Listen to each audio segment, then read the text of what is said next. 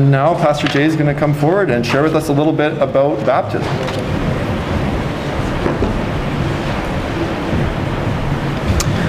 Thanks, Joe.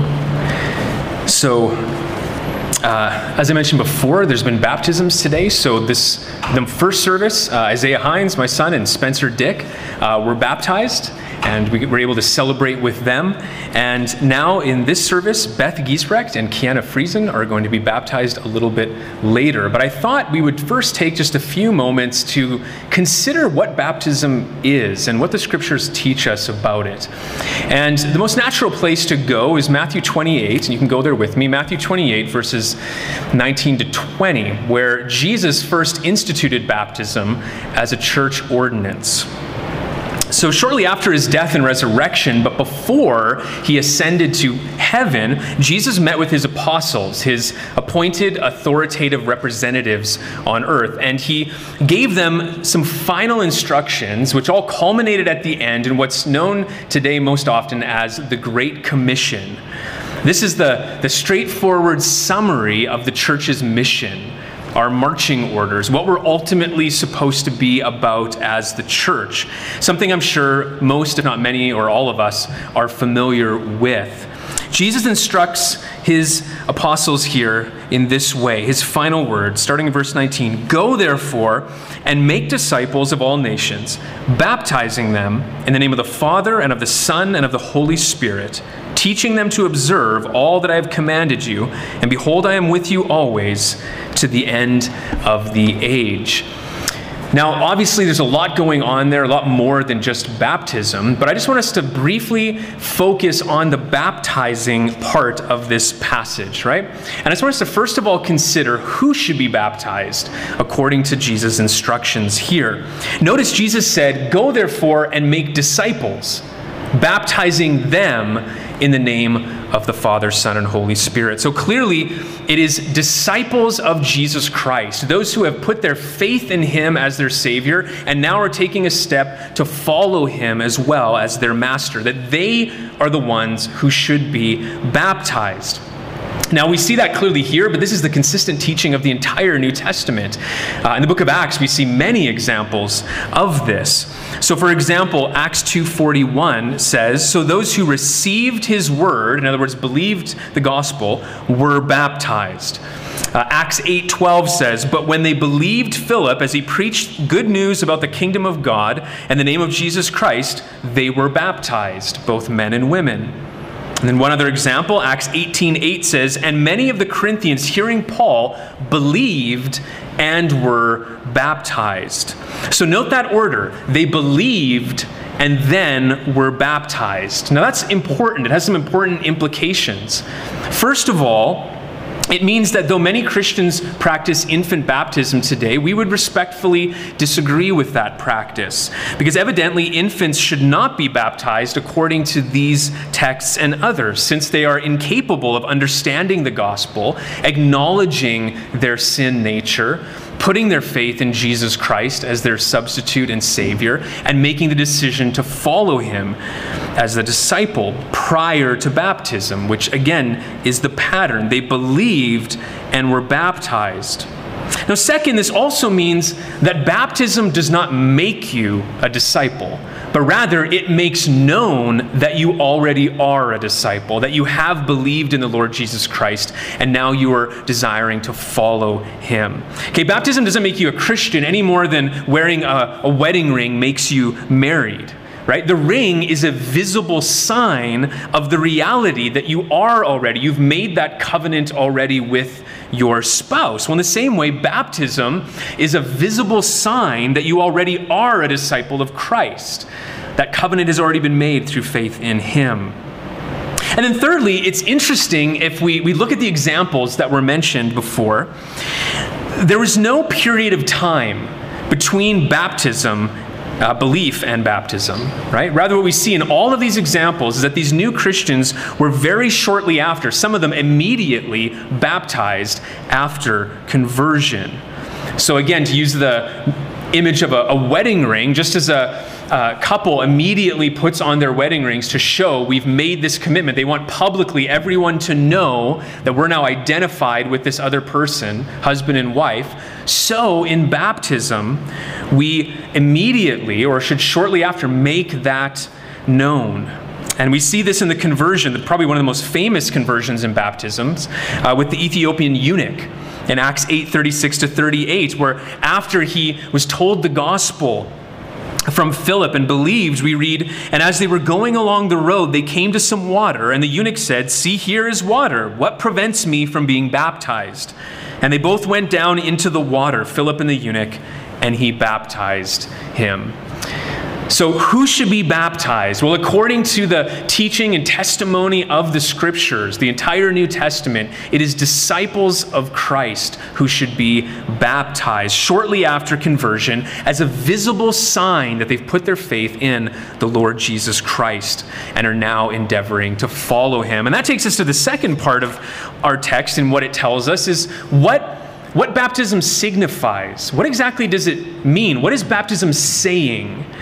Well, Jesus goes on to, specify in our text that his disciples must be baptized in the name of the Father and of the Son and of the Holy Spirit.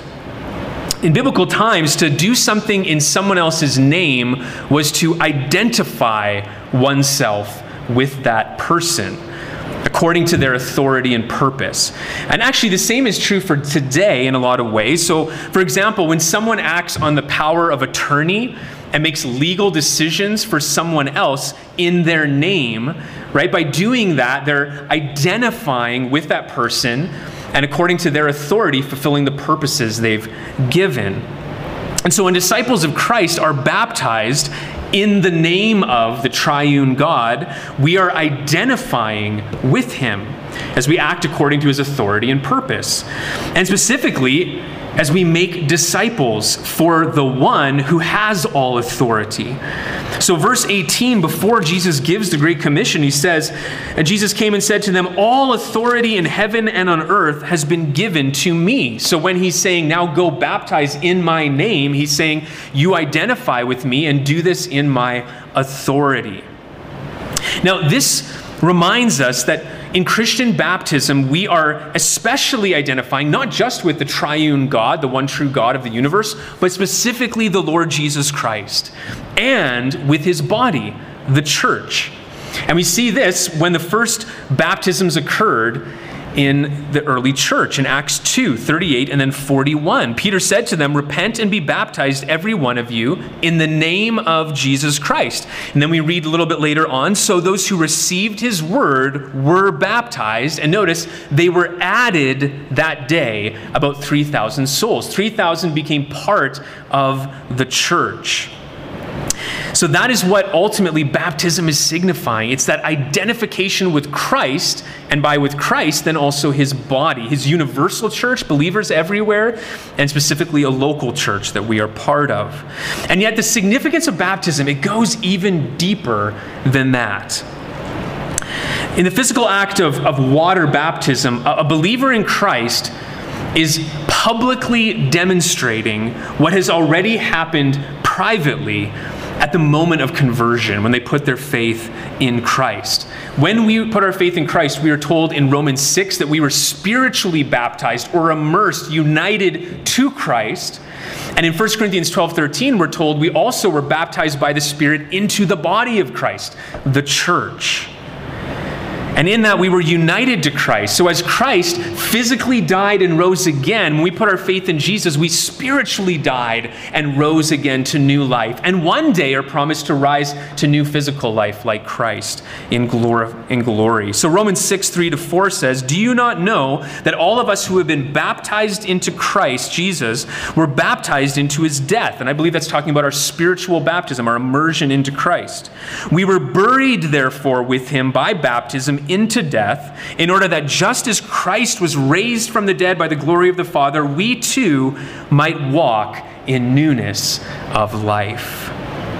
Now, that word baptism, it's a transliteration of the Greek word baptizo, and it literally just means to plunge under, or submerge, or dip, or immerse into water. And it strongly points to full immersion in baptism, which we saw in the baptism of the Ethiopian eunuch in Acts 8:38-39. It says, "And they both went down into the water, Philip and the eunuch, and he baptized him. And when they came up out of the water, the Spirit of the Lord carried him away." And of course, this image of baptism by immersion, it paints this beautiful picture, doesn't it?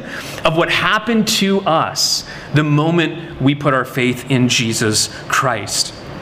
Right? As a disciple of Christ is immersed under water, it represents the end of that old life apart from Christ. And then when you're raised up out of the water, it represents how we were born again to new life in Christ, and how we now are united to him in his body, right? In a sense, it says, you know, when the baptisms are going to happen, this person is saying through this act, look, I once was spiritually dead in sin, but now through faith in Christ, I am alive in him, born again to new life. Some years ago, a Brahmin believer in Christ was baptized in Madras, India. And he came wearing around his neck a sacred thread that all the Brahmins apparently would do. However, when he was baptized, as he came out of the water, he tore it off and threw it into the water, signifying that his old life as a Brahmin had ended. And from now on, he would learn to walk in newness of life. That is what baptism signifies. It is this new identification with Christ. The old has passed away. The new has come. Well, that finally takes us to why we should be baptized. Jesus concludes the Great Commission with this final exhortation. He says, teaching them to obey all that I have commanded you. Now, a disciple, this is the context of discipleship, a disciple is just basically a learner, right, who is committed to obtaining and obeying the commands of his or her teacher, or following the way of life that they are prescribing. And so, not surprisingly then, the church is commissioned to make disciples of Christ by teaching those who put their faith in Christ to obey all that Christ commands. Now, in light of that, I find it surprising then that so many disciples of Christ disobey the first command, to be baptized. Maybe they haven't been taught that, this is something that Christ expects of us in our discipleship. It's a wonderful, joyful public act. Maybe it's something that they've just been procrastinating on. Maybe it's something or they've just decided, I'm just going to indefinitely put this off because I'm not sure if I want to do it. Well, whatever the reason is, we are told here that we need to do this. This is part of being a disciple. It's obeying his command. Now, of course, there's certainly some good reasons to briefly postpone baptism at times, or for people to wait a while. Some may need a period of time to be taught what baptism actually means and what it means to be a disciple of Christ. Some may be presently in a situation where they can't get baptized, or maybe they can't get baptized by immersion as they would want to. There's not a big enough body of water, or something like that.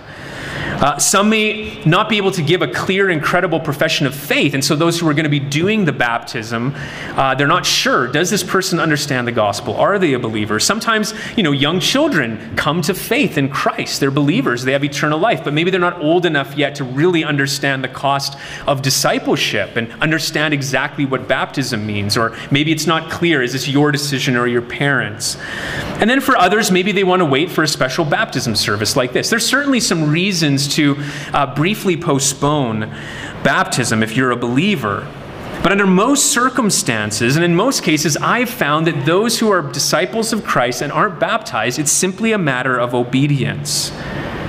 Christ is clearly commanded and yet so many do not obey. And I just want to ask you in closing, might that be true for you? Have you maybe been putting this off if you're a mature believer and disciple of Christ?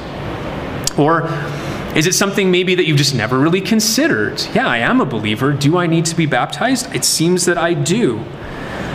Well, let me just ask you, what is stopping you from being baptized if you are a disciple of Christ? Why do we seek to love God with our whole heart, soul, mind, and strength? It's because Christ commands it. And we're his disciples, and we love him, and we want to do what he says.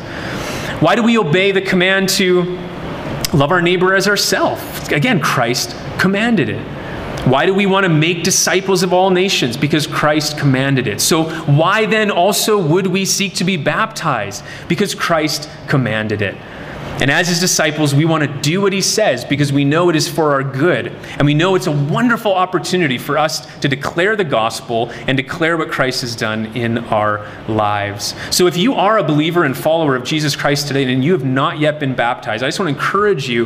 We have some pamphlets in the back that explain again a bit more about baptism. And I would just encourage you to consider what's keeping you from being baptized. But let's take a moment to pray about that and also to ask the Lord to bless the baptisms we're going to celebrate today. Heavenly Father, we thank you, first of all, for the good news of Jesus Christ. That though we are sinners, though we have rebelled against God and rejected his word, though we have not loved you with our whole soul, heart, soul, mind, and strength, nor loved our neighbor as ourselves, and though because of that we deserve nothing but your judgment, you in love have sent the Lord Jesus Christ, the Son of God, to come and live a perfect life for us, to die as a substitute for our sins, and to be raised again victorious over Satan's sin and death in order to give us eternal life, the forgiveness of sins, and to reconcile us to you so we can call you Father. Thank you for this good news. And thank you for baptism, which you've given us as a blessing in order for us to publicly declare that gospel and what you've done in us. That when we put our faith in Jesus Christ, the old has passed away, the new has come. We are no longer slaves of sin, but rather we are a new creation. We have been delivered from the penalty and power of sin and death. And so I thank you, Lord, for that. And I pray today, Lord, if there are some here today who are believers and disciples of Christ who have not yet made this decision, that they would consider it and you would give them wisdom and understanding to do this. And I pray especially for those who will be baptized today. Thank you for their desire